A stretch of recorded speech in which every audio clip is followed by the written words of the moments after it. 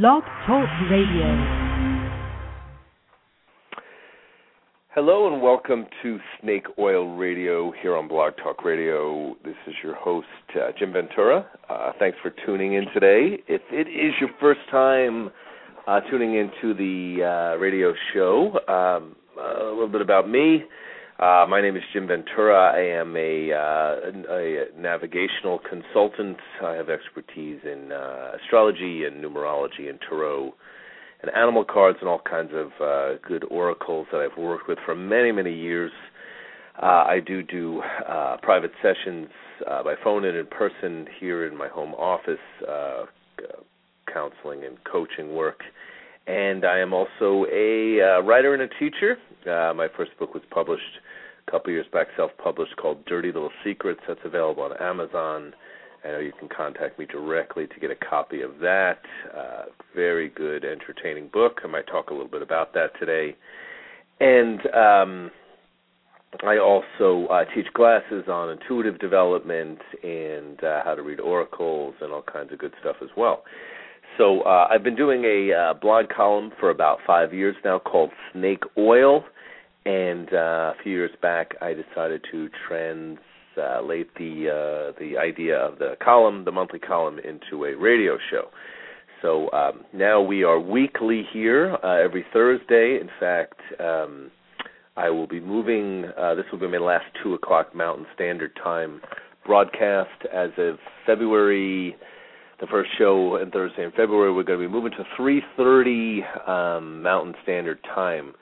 So you can catch us a little bit later on.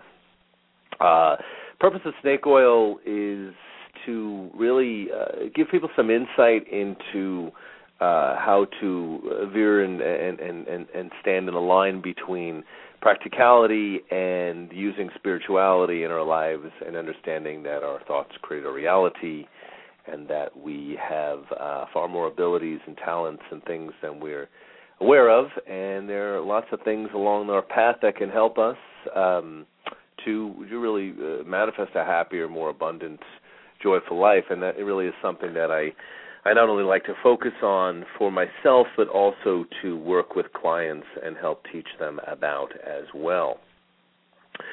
So traditionally, typically what I usually do on my show is I will often read my monthly column and then talk about that for a little while, and then inevitably turn over the phone lines to begin to take callers and who might have some personal questions that they would like, if they want a quick little mini reading of sorts, or if they, even better yet, if they want to comment on the subject matter that we're working on for the day.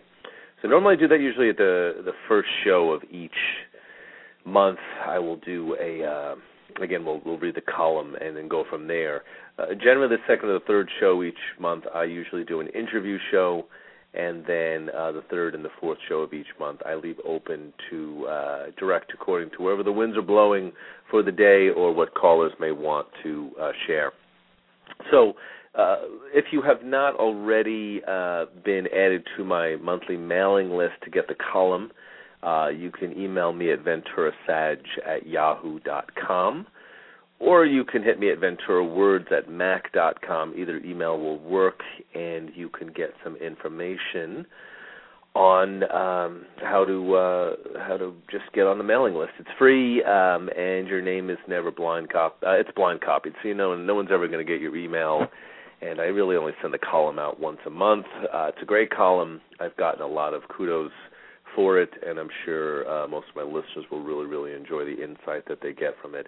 I've been told by a lot of people that it can feel like getting a reading, or by even reading the column, or that I'm also told by a lot of people that I often will talk about subjects in the column that people are really thinking about or analyzing or on their mind anyway. So we've gotten a lot of synchronicity around that particular theme or issue. So I think certainly a significant thing to check out. So again, it's free to get added to the mailing list, so absolutely don't hesitate to ask. And also, if you want a copy of my book, absolutely contact me through email, and we'll get a copy of that out to you. I also have it available on audio disc, where you can play it in a DVD player or a computer and just listen. I recorded that in a studio a couple of years back, too, and it's a great way to hear the stories of the book. Okay, so another thing I kind of wanted to bring up on the show today as well, too, is a little bit about reaching me for private sessions. If that's something that you're interested in, you can go to my website, which is http://web.mac.com/Ventura Words, if you want to get some information on how to do a personal session with me.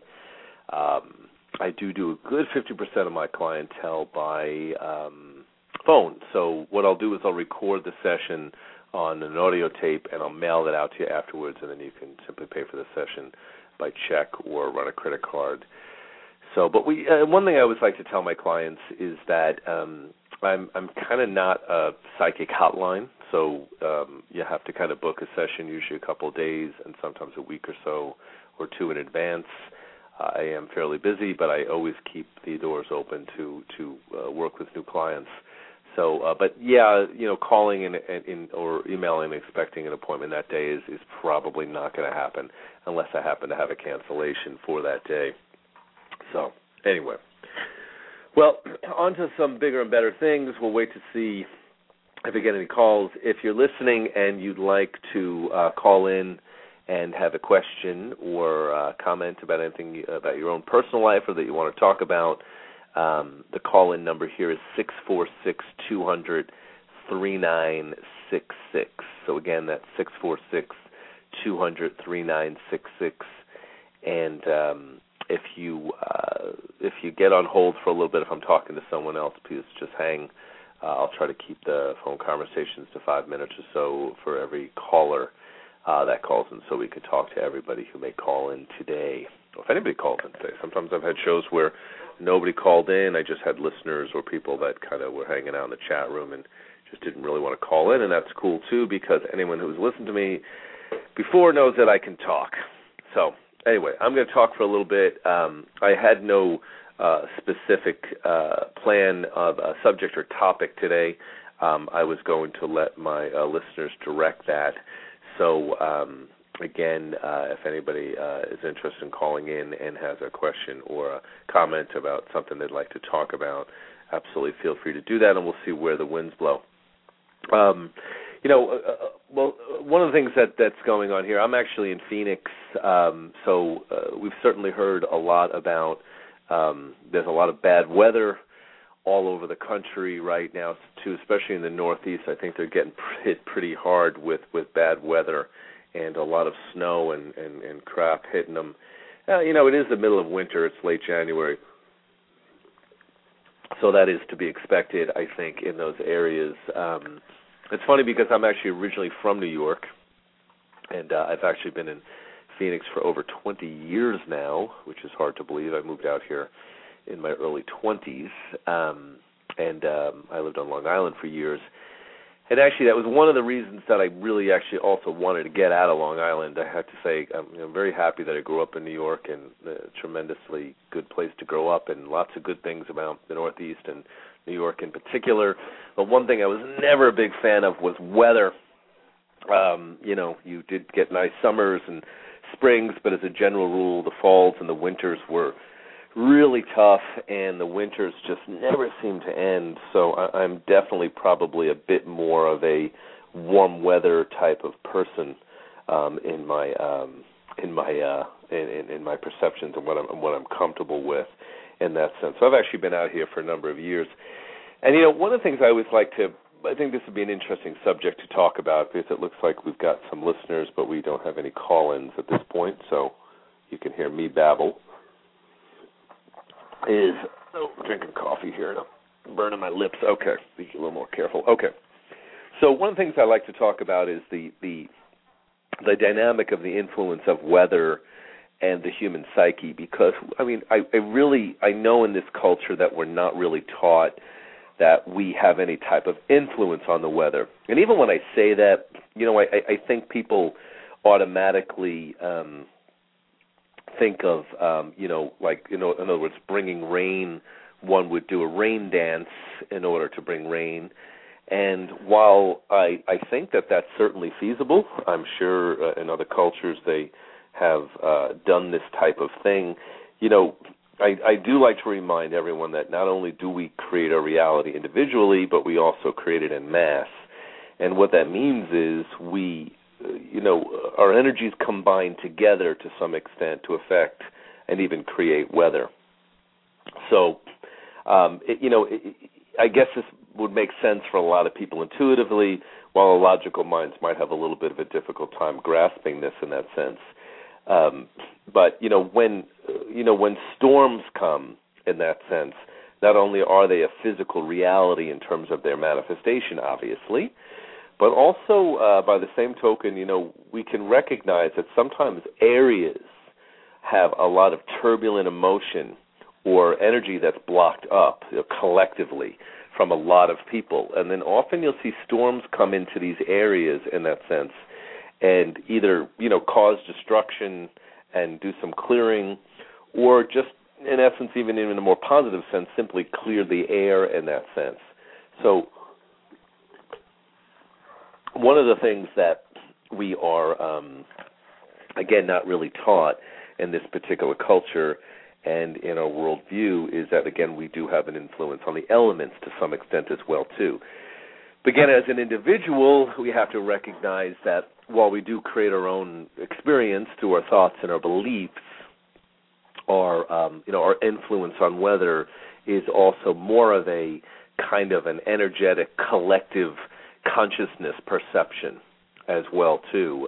So we really, in essence, we do, in many ways, influence the weather. But again, we do this more in a larger sense. You can see this kind of a concept and see this idea in other ways in that sense. We collectively as human beings, we belong to certain pools or structural groupings that we're all part of. For instance, let me give you an obvious example of this in that sense. If you're a Catholic, to some extent you not only are a Catholic, but you also are collectively in the Catholicism pool in that sense of other people who share a viewpoint, a perception about Catholicism. We could see the same thing occurring, of course, in issues of race and ethnicity. I think I said that correctly. If ever, people who are Italian to some extent belong to an Italian pool in some respects. People who are Polish or Greek or African American or American Indian, again, collectively belong to a certain pool in terms of beliefs and constructs as well, too. So that's very, very key. So same dynamic. If someone is gay or lesbian, they are also somewhat part of that particular pool, or bisexual, or we can break this down into being divorced, people who are in different age brackets. So we really do participate not only at an individual basis in the formation of reality, but we also, again, we do this collectively in certain areas as well, too. So these are, again, I sometimes refer to them as collective pools in that sense. So one of the things that we see, I eventually want to write about this and talk about this particular subject is even when it comes to the issue of things like racism. In that sense, there is a collective dynamic that occurs where racism itself can actually be a duality. For instance, I'll use myself as an example of a pool that I belong to. I am a gay male in terms of sexual orientation. Now, many other things. I'm half Italian, I'm half German, I am a redhead or reddish blonde. I am someone who works out and has a fairly buff body. I am a spiritual counselor. There's a number of things that I am. But one of those things is I belong to the quote-unquote collective gay pool in that sense as well, which is a smaller percentage of the population than necessarily the heterosexual population, but still a pretty large pool, which really actually exists within all cultures, contrary to some people's delusional belief that some cultures don't have homosexuals. Every culture does, as well as the animal kingdom and all over in that sense. It is basically a natural part of life. It's just a smaller percentage in that sense. So that said, there's all kinds of beliefs that people have collectively as gay people in that sense, and certainly many people who are gay believe that there is a victimization or a difficulty in being gay. I personally don't actually believe that, so I may be someone that somewhat steps outside of that pool of perception, because while there was a time when I did believe that when I was younger, before I really came to terms with my sexuality and came out of the proverbial closet and all that good stuff, I had I had a lot of fear around acceptance and tolerance and how difficult it would be and how challenging the whole concept would be to come out, and whether it would hurt people or make my friends leave me or family abandon me, all of those things. So I did collectively believe in that pool of victimization that was part of a lot of gay and lesbian people's perceptions. And, I'm not arguing over the accuracy of it in that sense, but certainly there can be difficulty being a gay or lesbian depending on where you grow up and where you're raised and what type of religious influences are around you and how you feel about yourself and all kinds of things. But what I am kind of bringing up and kind of pointing out here in that sense is, while the collective pool may agree on something, as individuals we can choose to disagree with the perception of that pool. And, this is something that I went through in my late 20s to early 30s. I came out of the closet and actually talked about this in my book, my first book, Dirty Little Secrets, in greater detail. And it was a very profound thing, because what I found was that not only were the majority of my family and friends more comfortable with it than I would have thought, but I also realized that I was no longer victimized by it, because I was sort of keeping myself in that particular place. So I in the last 16 years of my life, since I've been comfortably out as a gay male, I have to tell you, I really have never experienced any type of aggressive a difficulty from human beings or mistreatment because of this issue. Completely, absolutely not at all. It just doesn't even exist for me in that sense. And, yeah, even before, while I was doing things like waiting tables and bartending, you certainly, in most of those structures, you're dealing with a much more open-minded, tolerant type of a crowd of people, as opposed to maybe someone in an office somewhere in the heart of Utah or something, in an area, or, Mississippi, or a place where there may be more of a judgment about it. But again, I had not experienced any type of difficulty from it. In fact, in my perceptions now of it, in many ways, it's actually somewhat easier. I'm not currently in a partnership, but, theoretically at least, and this anyone I think can probably grasp, while there may be some difficulties from society and people's perceptions of it, purely at a practical level, it is theoretically easier to be gay, and let me kind of tell you why. If you're attracted to the same sex, you're not dealing with what heterosexuals have to deal with, which is coming and being attracted to someone that's somewhat your opposition. In other words, who would understand a woman's body, her cycles, her moods better than another woman? The same dynamic can occur with men. Who would understand the way a male thinks and functions other than another man? So, strangely enough, if you really think about this, there really can actually potentially be more of an ease within homosexual relationships than necessarily heterosexual relationships, because, for instance, males are very, very visual in their perception, while females are far more auditory in that sense. There's a different way men and women approach things in general. So when you're in a same-sex relationship, again, you're often really coming somewhat from the same page, at least in those terms.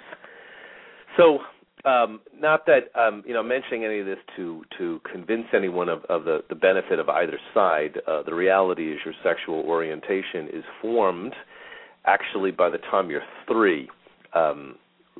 All this debate about choosing a sexuality, when it happens, or whether it has to do with having a good or bad father, all of that's crap, by the way, in that sense. The reality is your sexual orientation is largely formed by the time you're 3, and really, I think in all reality that's even more likely it's sort of a life choice that's chosen before birth as a context for experience.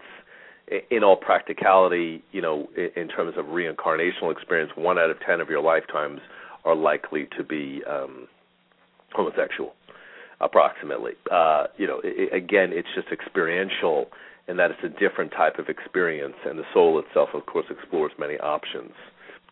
So getting back around to the point of this subject, again, we really, while there certainly is validity in whether a person experiences difficulty at the hands of being a part of a sexual group or a race or a religious group that's persecuted, the truth is, there's an element of this that exists within the collective psyche of the group that you're potentially part of to some extent.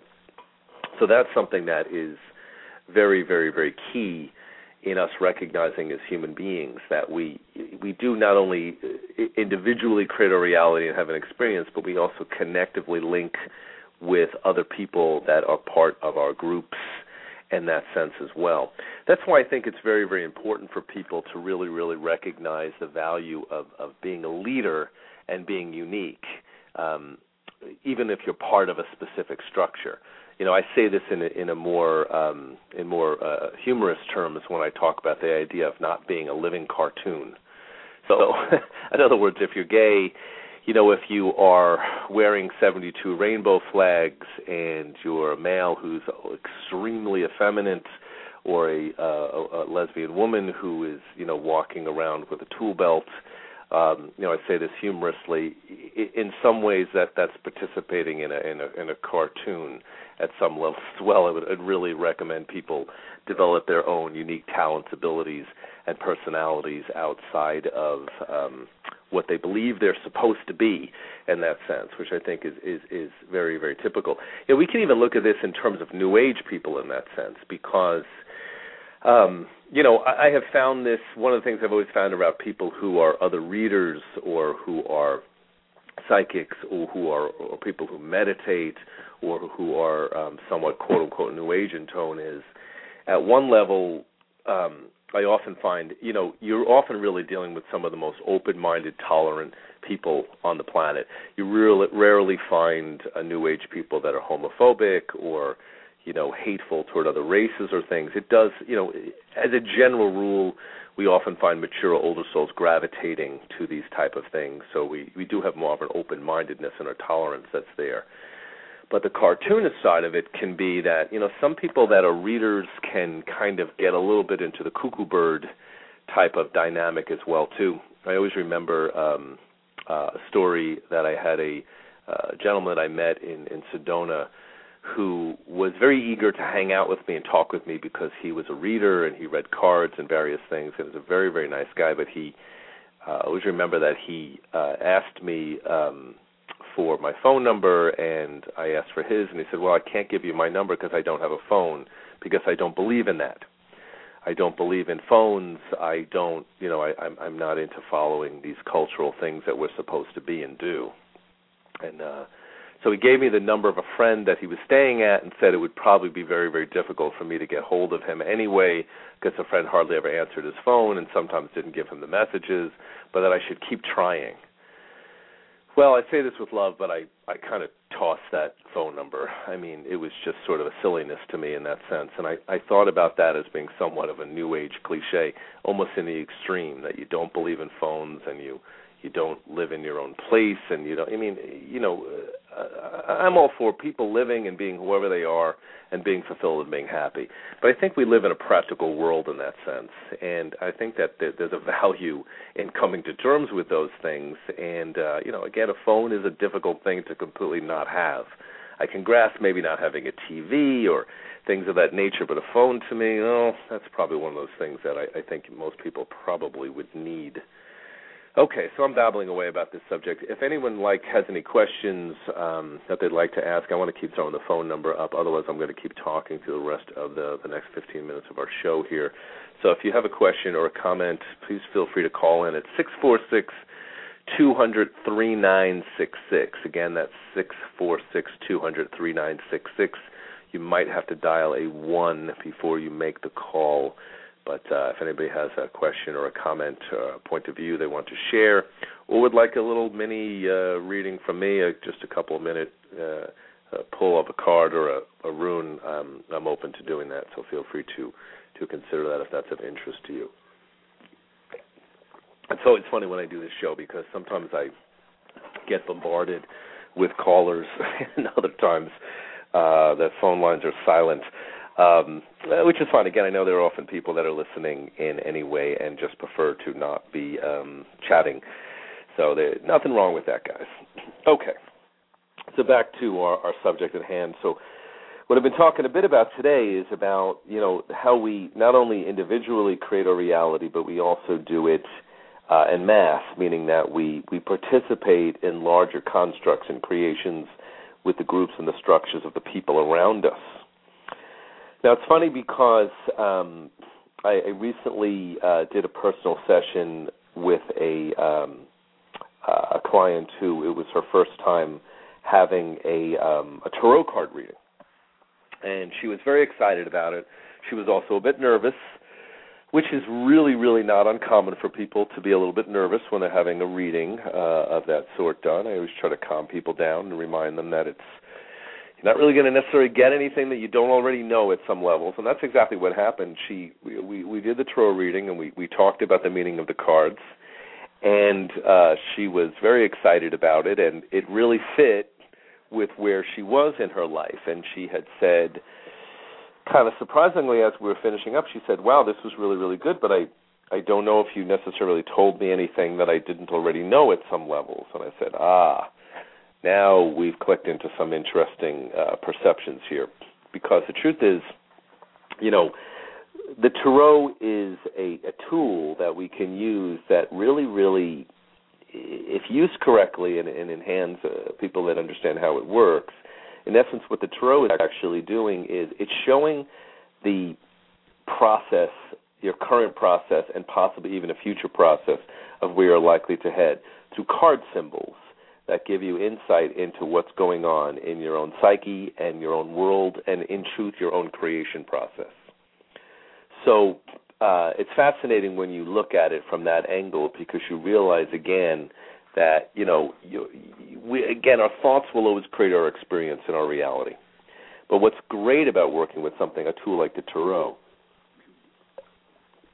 for example, is it is a tremendously valuable way of seeing, almost in a tangible way, what's going on in your own psyche and what the primary influences are that are around you. So we'll have a comment in my chat room here from, obviously, a Tarot fan, because they call themselves Tarot One. So welcome to the show, Tarot One. And Tarot One writes that he or she loves the cards.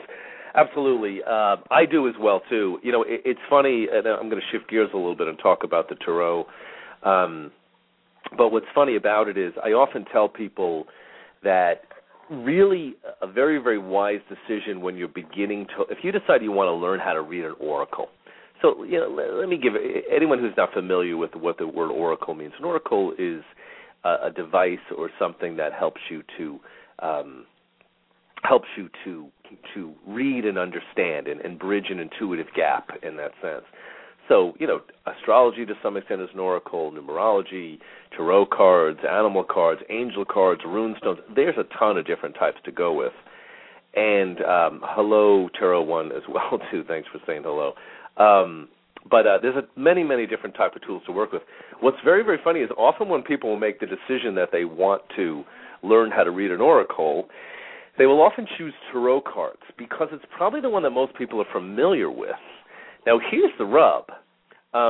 It's kind of like picking up tarot cards is kind of like deciding you're going to learn mathematics and jumping from basic mathematics into algebra. Tarot is not an easy oracle to learn or master. It's a great one to learn to master. It's one of the best because it's so tremendously detailed, which I think is what's most fascinating about the Tarot.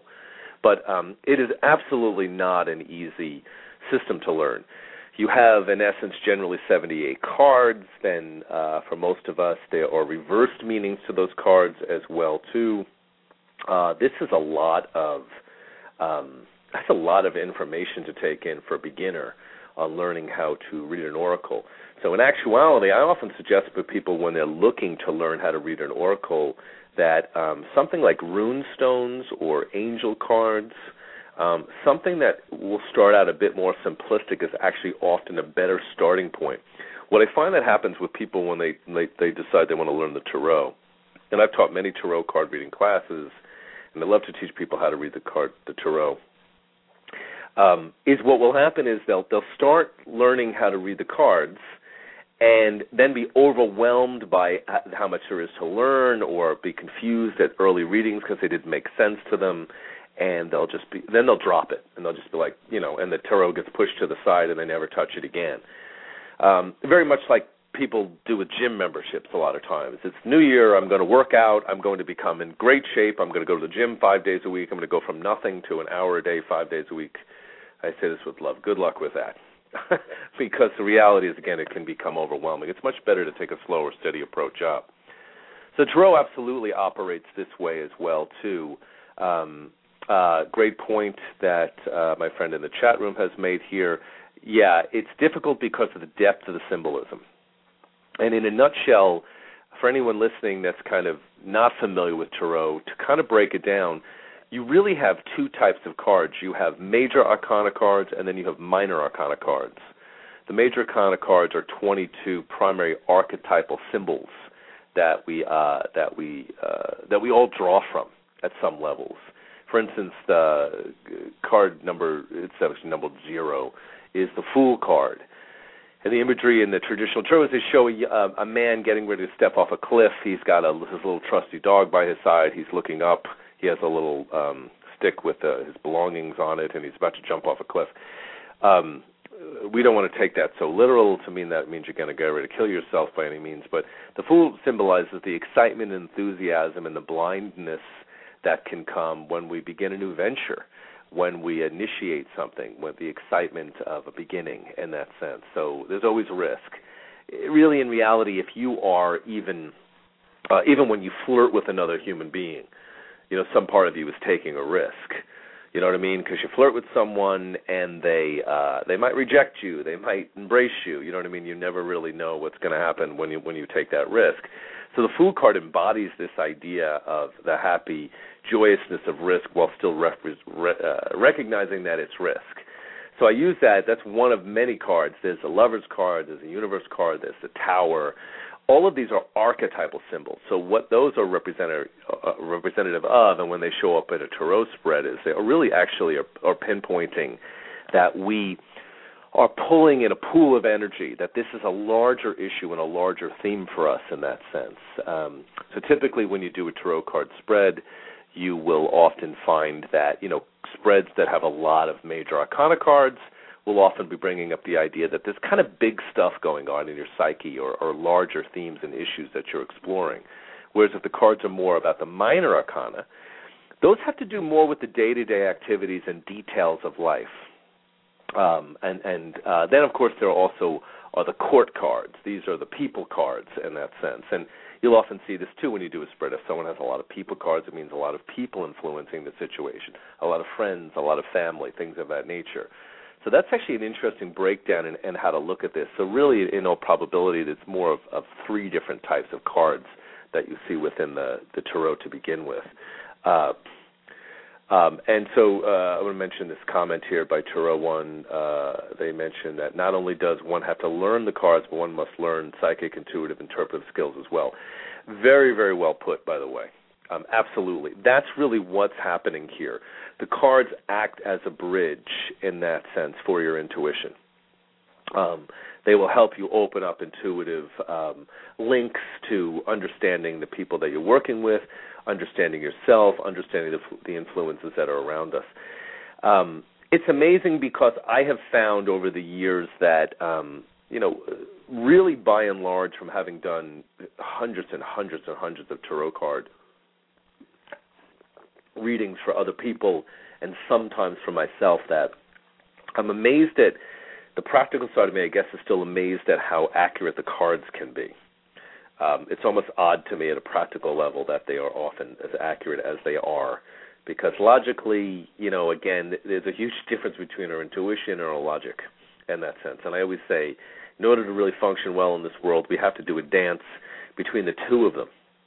People that are overly logical often can lack in intuitiveness and instinct in that sense, where, again, we need to blend those dynamics in order to operate well in life. So, yeah, it's fascinating from having worked with these tools for so long, again, at how accurate they could potentially be. There have been times when I found that the cards were inaccurate or didn't necessarily fit. But I have to tell you, by and large, that is extremely uncommon. Very, very rare that occurred. And I think that more than likely, when something like that happens, it really may have to do with a misinterpretation of the meaning of a card and how it's placed. Because that's really what's happening when you're studying tarot and you're working with it. You really will develop skills as you continue to study that will really, really make you a better tarot reader through those trial and errors. They are, again, it's an intuitive tool, but it is often really, really helpful in accessing your intuition and your knowingness. It's funny because I've done readings for many, many, many years, and I do have some clients that don't want me to read cards. They just want me to talk. They want me to tell me what I pick up intuitively, and I actually can do that with no problem. I think there's a part of me that I love the cards, and I have many different cards that I work with, too. I love the cards because I think it's the Taurus rising part of me. My sun sign is Sagittarius, but my rising sign is Taurus. And I think it's that practicality that I find so appealing, the tangibility of it, the looking at it on the desk in that sense and seeing it as well, because it only brings you back to your intuition. I want to mention a couple of comments. If anyone's not in the chat room, Tarot one writes, I love the Tarot for magical purposes, too, not just for readings, and also the cards are interrelated and read in groupings. Absolutely. And that's a good point that you're also bringing up here, that really, it's funny because when I lay out a Celtic cross spread, which is a spread that I usually typically use, it's probably one of the more famous spreads that a lot of tarot card readers use, even though you can there's many different types of spreads a person can work with. I actually often can look at the cards just for a minute or two, and I look for groupings. I look for connectives between the cards, and I often can get a very fast overview of what my client is going through and what the primary gifts or struggles are during that particular period, just by a quick overview and by looking at the similar cards. One of the other things that can happen is sometimes you'll get a spread and the cards will seem to disagree with each other at different points.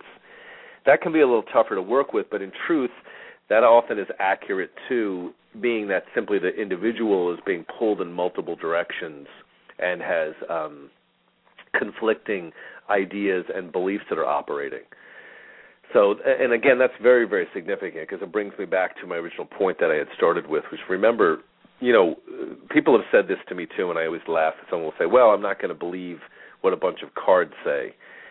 Well, guys, you're when I hear that type of thing, you're misinterpreting what the purpose of a reading is for, and also it's the same thing when someone says, well, I don't believe in astrology. I always think, well, it's still going to affect you. Your disbelief in it isn't going to change it. You can, not believe in the Russian language, and you won't get rid of the Russian language. You just won't believe it, or you won't see evidence for its existence in that sense. Same dynamic with the tarot. If you never have a tarot card reading in your life, you're going to get through life just fine. But what I have found, and I'm sure my friend here in our chat room would probably agree with this, is, they point out that there's something magical about the tarot. And absolutely. And, I'm one of these type of people that I think I always consider myself a realist, and that I deal with the tangible world quite constructively. But I think life is really, really magical. And it always has been. I think that's something that we often don't necessarily tune into. I was just working with a client just about an hour ago. I did a phone reading for her, and she's going through a difficult separation. And, she's struggling with the guilt around leaving the marriage and all of those things. And while we were talking and kind of getting into the heart of what she needed to do next in her life, she told me that a man in a yellow Corvette pulled up next to her while she was talking. And the man looked like her brother, and her brother used to drive a yellow Corvette, and her brother's deceased. And she has been praying to her brother for guidance and help in the situation. And this is exactly what happened at the moment she was at this point of really, really coming to a recognition of what she needed to do. That's when the car pulled up. And, that's pretty magical stuff. Again, the logical mind could start analyzing and saying, you read something into nothing. But that's pretty cool in that sense. And I think that's what's also fun about working with the tarot. There can be a real magic to it in that sense, a real synchronicity in that way. So I want to also comment on this. We've only got a couple of minutes, and then we're going to be finished up here for the day. But Tarot 1 writes, yes, some problems are complex instead of simple, and the cards can point to multiple causes of a problem. Again, very, very good point. I'm giving you kudos today, Tarot 1. You're writing some really intelligent stuff. Clearly, you're very, very knowledgeable on the subject, so thank you for your input today. But absolutely. I find this happens a lot with Tarot, with the court cards. Not only do they actually represent people, but they often can represent not only specific people, but sometimes multiple people, a composite of a lot of people like that around us, but they also can represent aspects of ourselves, and they even can sometimes represent events or circumstances. So they can be very, very complex, and that's one of the things, again, that can be difficult about learning the tarot because of that tremendous complexity that exists within the cards. That's why it's a little bit of a tough oracle to learn. So if you have an interest in it, absolutely check it out, but you may want to start off a little slower and then work your way up to the tarot, or even more importantly, give yourself time to learn the cards. I actually read tarot cards for almost 4 years before I actually did, for myself, before I actually did a reading for another human being. It took me a while before I was comfortable with that. That was something that, again, took a little time. So, again, that's my little reminder here. So, looks like the show's coming to an end, so I'm going to kind of sum up a couple of things here and then talk to you guys a little bit about the next show. So, yeah, absolutely. We've been talking about the tarot today, and, again, my last show, I do a show every Thursday, and my last show of each month is always open forum. So it's for callers, it's for comments from people to direct the show. My first show is usually me reading my monthly column. Second show is often an interview show. And the third and the fourth shows are more where I want to really interact with my listeners and give them an opportunity to call in or comment in the chat room and give their points of view, because there's a lot of knowledge out there. So certainly feel free to share your information as well. I always appreciate the comments that people share in the chat rooms as well as online when they actually call in. So thank you, Tarot 1, and anyone else who tuned in today. I know we've had some people jumping in and out of the chat rooms, and again, I always find later on that for a number of people listening quietly. Let me mention this real quick. Tarot 1 writes, I once did a reading that exposed where the damage would be done to New Orleans by Hurricane Katrina. It was that spooky accurate. That's interesting they bring that up, because the 9/11 crap, when that came, also was something I picked up on, and it came up in a reading, and I'll have to talk about that more in detail on another show, because it was very, very interesting.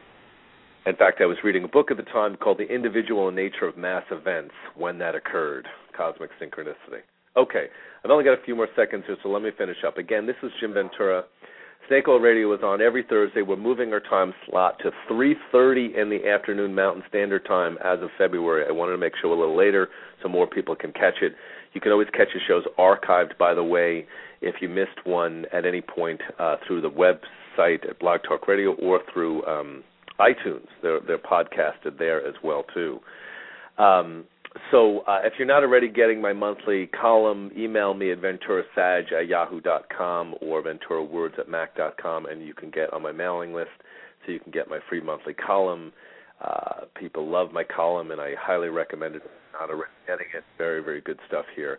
And check out my website if you're interested in my books or CDs. And as always, I thank everyone for checking out the show and their input, and we'll talk with you guys next time. Peace out.